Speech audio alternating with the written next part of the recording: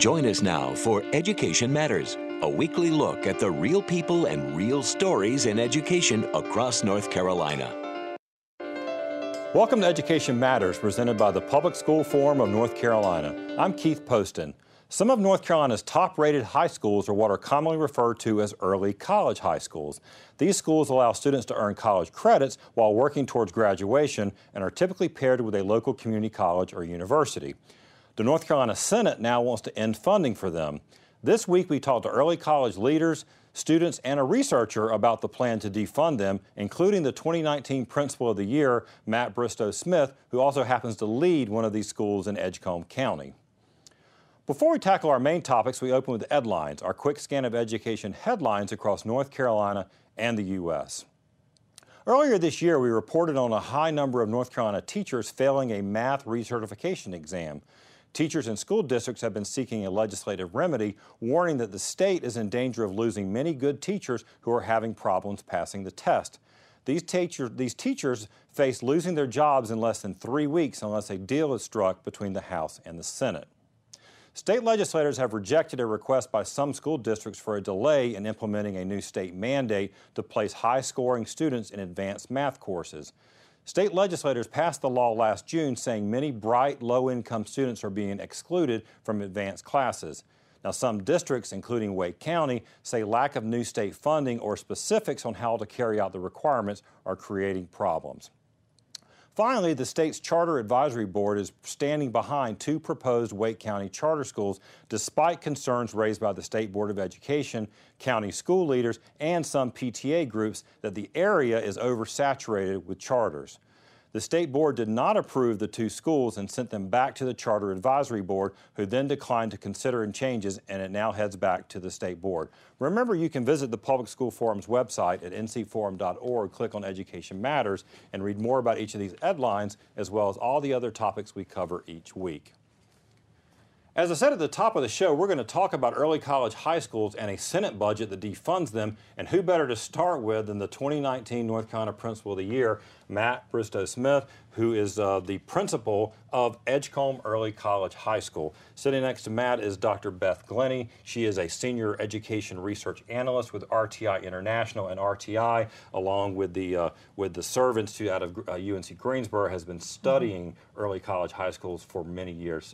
So thank you so much for both being here.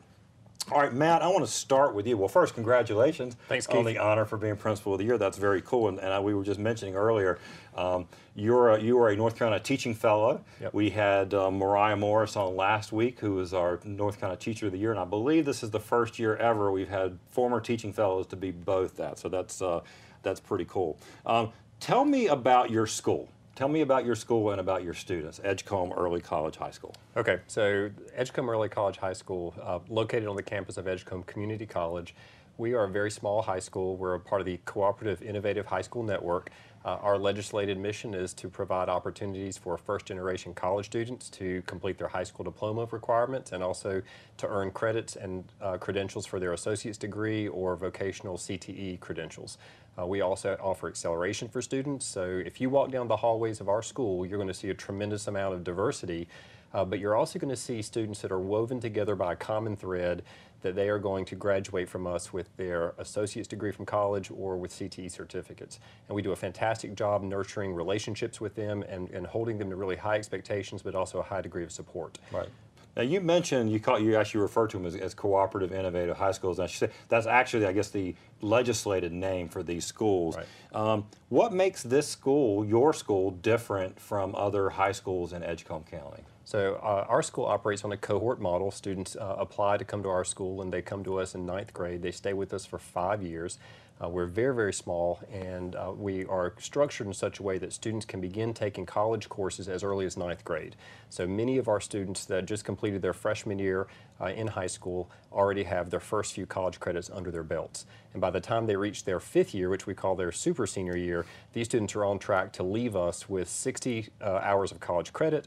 It allows them to go into their 4-year university as juniors, and it allows them to really begin their post-secondary education with a post-secondary credential already under their belt. So being on the 5-year plan at your school is actually a really good thing, as opposed to maybe some of the things we talked about when I was in college. They're like, yeah, I'm on the 5-year plan. All right, Beth, I want to ask you. You've been studying these schools now for how many years? About 13 years. 13 years. Yes. Well, I wasn't even aware they had been around that long. What Matt just described about the structure and model of the school, is that consistent? There's 133 of these schools across the state. Is that consistent with what they generally look like? Yes, yes. Early college high schools are really set up to blend high school and college learning, and they do that by being located on a community college or 4-year campus. Some programs are 4 years, but others are 5 years. And because they're set up that way, students have the opportunity to finish high school with an associate's degree or 2 years of transferable credit into the university system. Yeah, and I want to get into that. I'm curious. I mean, a 9th grade student. I'm familiar with students taking a class here or there, but are they at that point? Are they ready to be taking what would be college level classes? I mean, based on sort of the research and what the models look like. And I'll ask Matt that too. They succeed. They succeed. We show that they succeed, and not just on average or all students, but when we look at subgroups of students who are less likely to go to college, those who are economically disadvantaged, and those who are maybe the first in their family to go to college, the benefits of early college is greater for them. It benefits all of the students, but those students get an additional benefit. Yeah, I have some of your research right in front of me. 90% of first-generation students, basically ones who would be the first generation of their family to go to college, are entering college versus 68% of first-generation students who aren't in an early college high school. So I mean, clearly, like you said, there does seem to be research that says that this early college high school model is particularly beneficial to those kinds of students. Yes, and so the students in these early colleges, they go the distance academically, right, in high school and beyond. What do you think that is, Matt? I mean, what is it about? I mean, I don't know. I hate to. I mean, is it the model? Is it the support? Is it a challenge? I mean, what do you think it is from the students? And you're looking at students who maybe.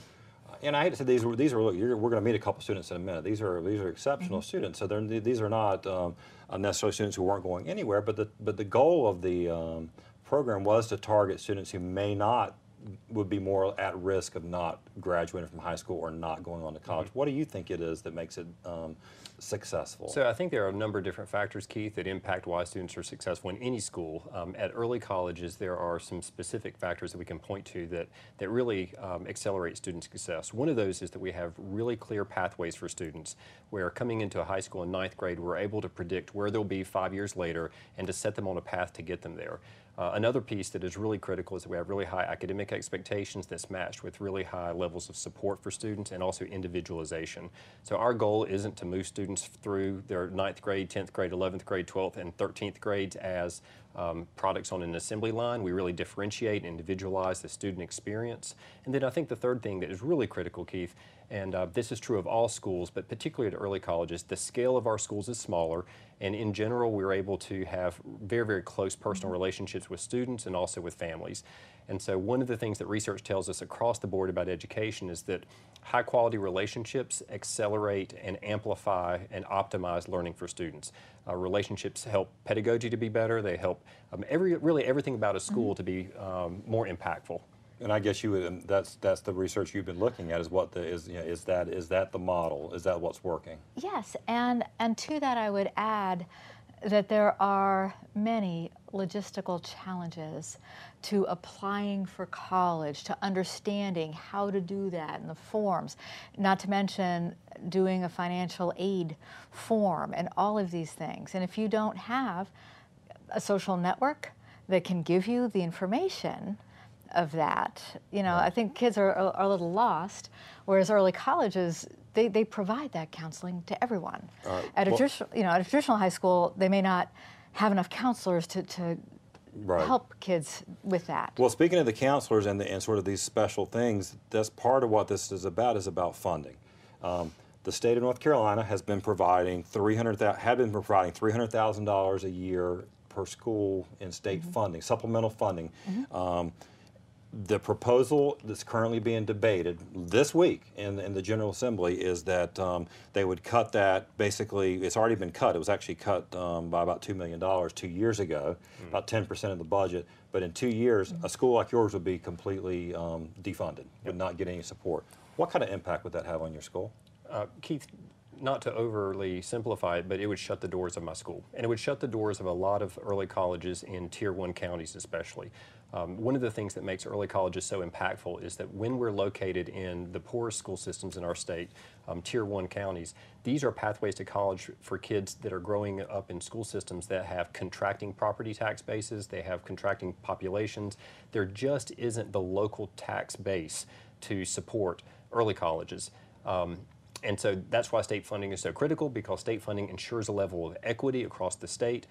And so this proposed legislation is so troubling to many of us because it would toss the responsibility for maintaining early colleges and keeping their doors open back to the local municipalities and school districts. And that would, for school systems that are already struggling, that would be the straw that breaks the camel's back. I mean, it's hard to imagine. I mean, I'm pretty familiar with Edgecombe County Schools. An extra $300,000, again, with a tax base and a stretched budget would be, like you said, pretty impossible for them to make up. And Keith, just to put it in perspective, Edgecombe County has the second highest property tax base in the entire state. And they do what they can with what they've got, right? And what you see of poor counties in particular is that they tend to have property tax rates that are twice as high as wealthier counties, and yet they spend, on average, about 5 times less at the county level upon student expenditures. And so this really is an equity issue. It's really an opportunity issue.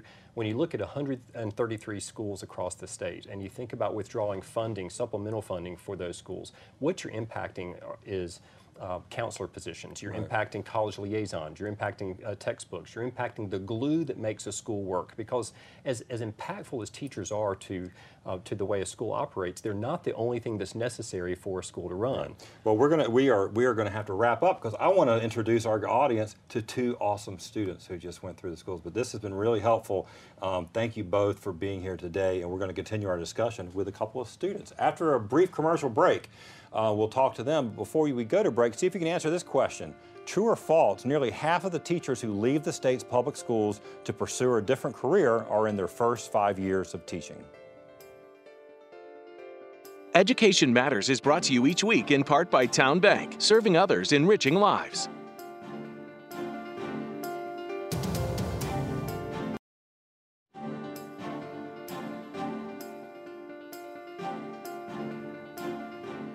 Did you correctly answer true?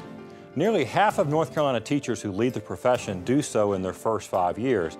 In fact, the overall turnover rate for teachers classified as beginning teachers is substantially higher than the more experienced teachers.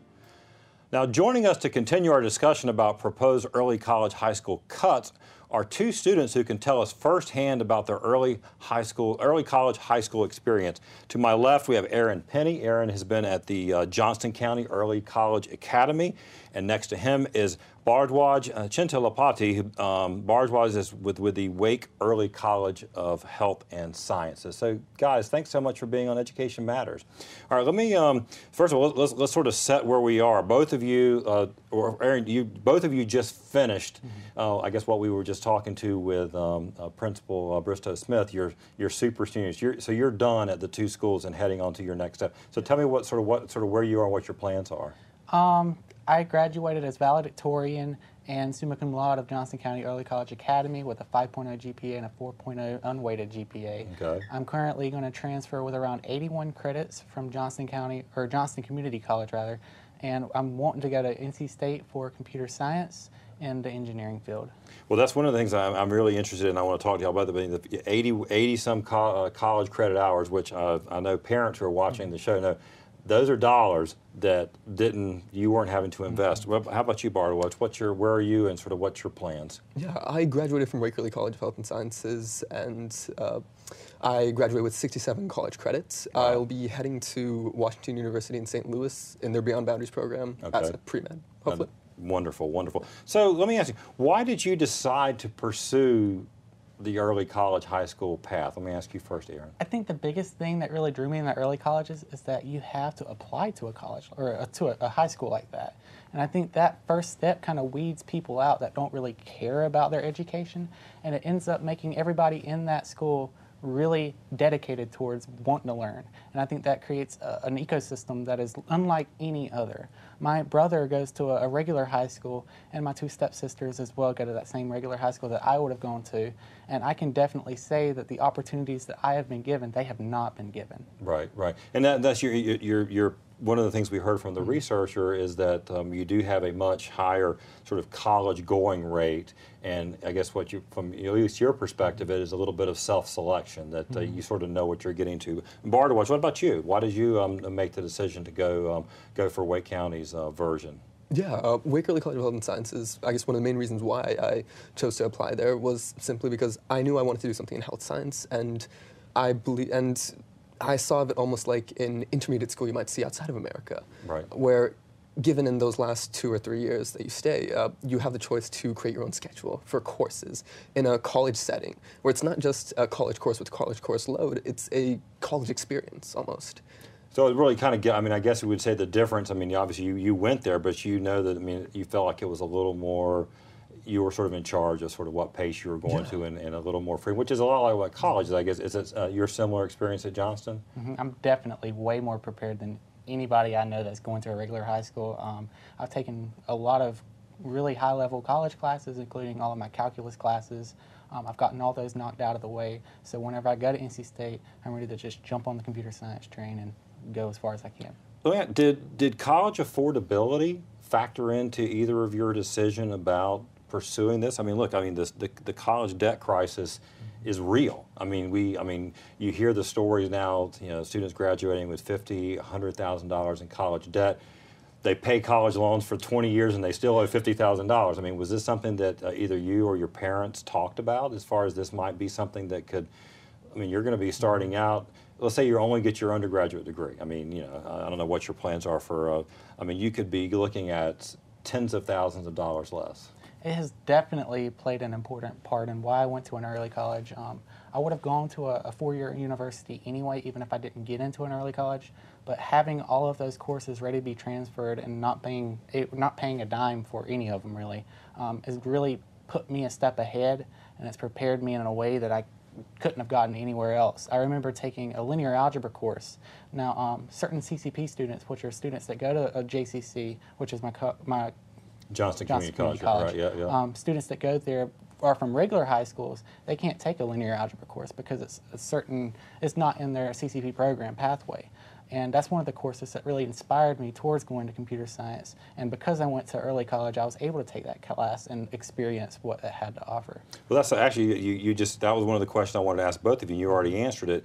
Did your experience at the school, I guess, kind of change or shape maybe either what your college path might be, or like maybe a career? Did you sort of try or do things differently, and then now maybe you've kind of going in a different direction?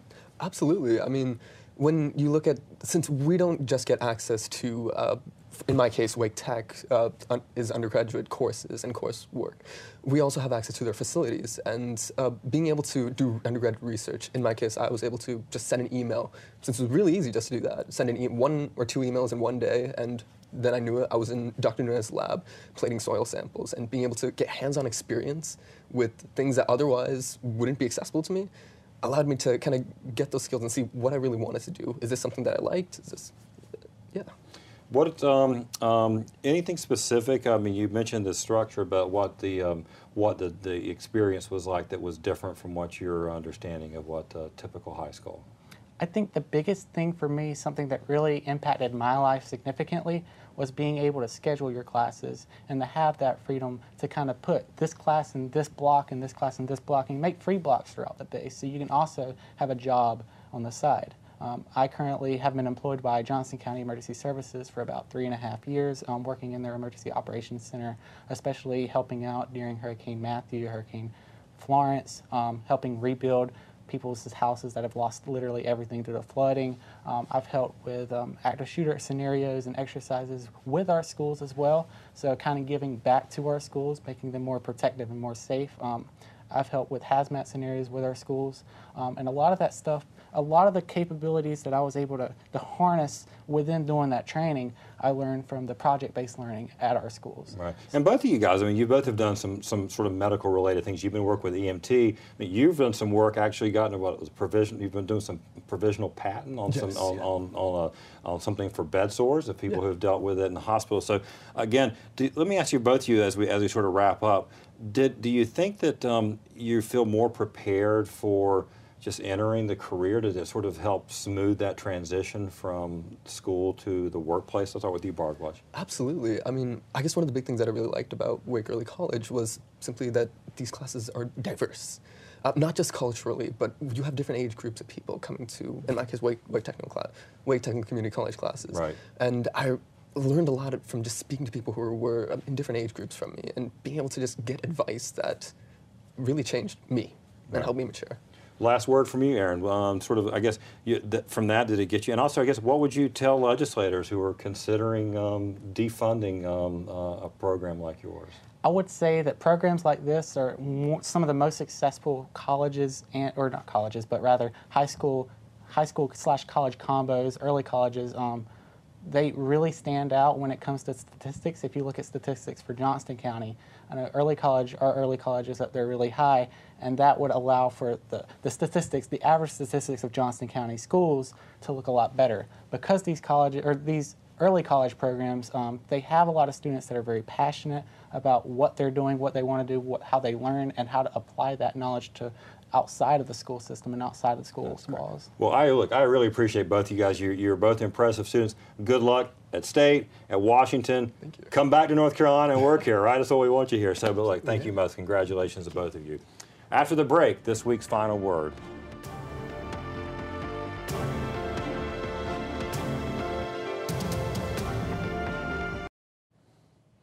When the Senate passed its budget a couple weeks ago, the defunding of the state's early college high schools seemed to catch most observers by surprise. Perhaps it shouldn't have. In 2017, the General Assembly cut $2.2 million on an annual basis from these schools without much public discussion or explanation. This came at a time when budget surpluses were being reported and new tax cuts for the state's largest corporations were being enacted. It was also at the same time significant new dollars were flowing to new school privatization and school choice efforts. Now, this wouldn't be the first time a successful, nationally recognized public education program was inexplicably axed.